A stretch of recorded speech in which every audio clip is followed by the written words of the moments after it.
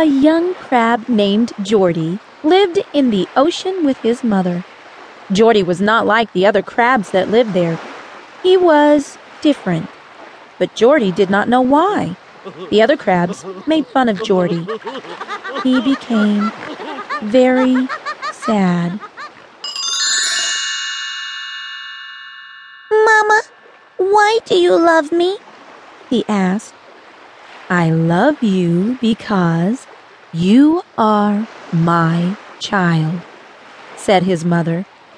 Geordie looked at his claws and then at his mother. "But, Mama, my claws are crooked," said Geordie. "Yes, honey, but you are still my child.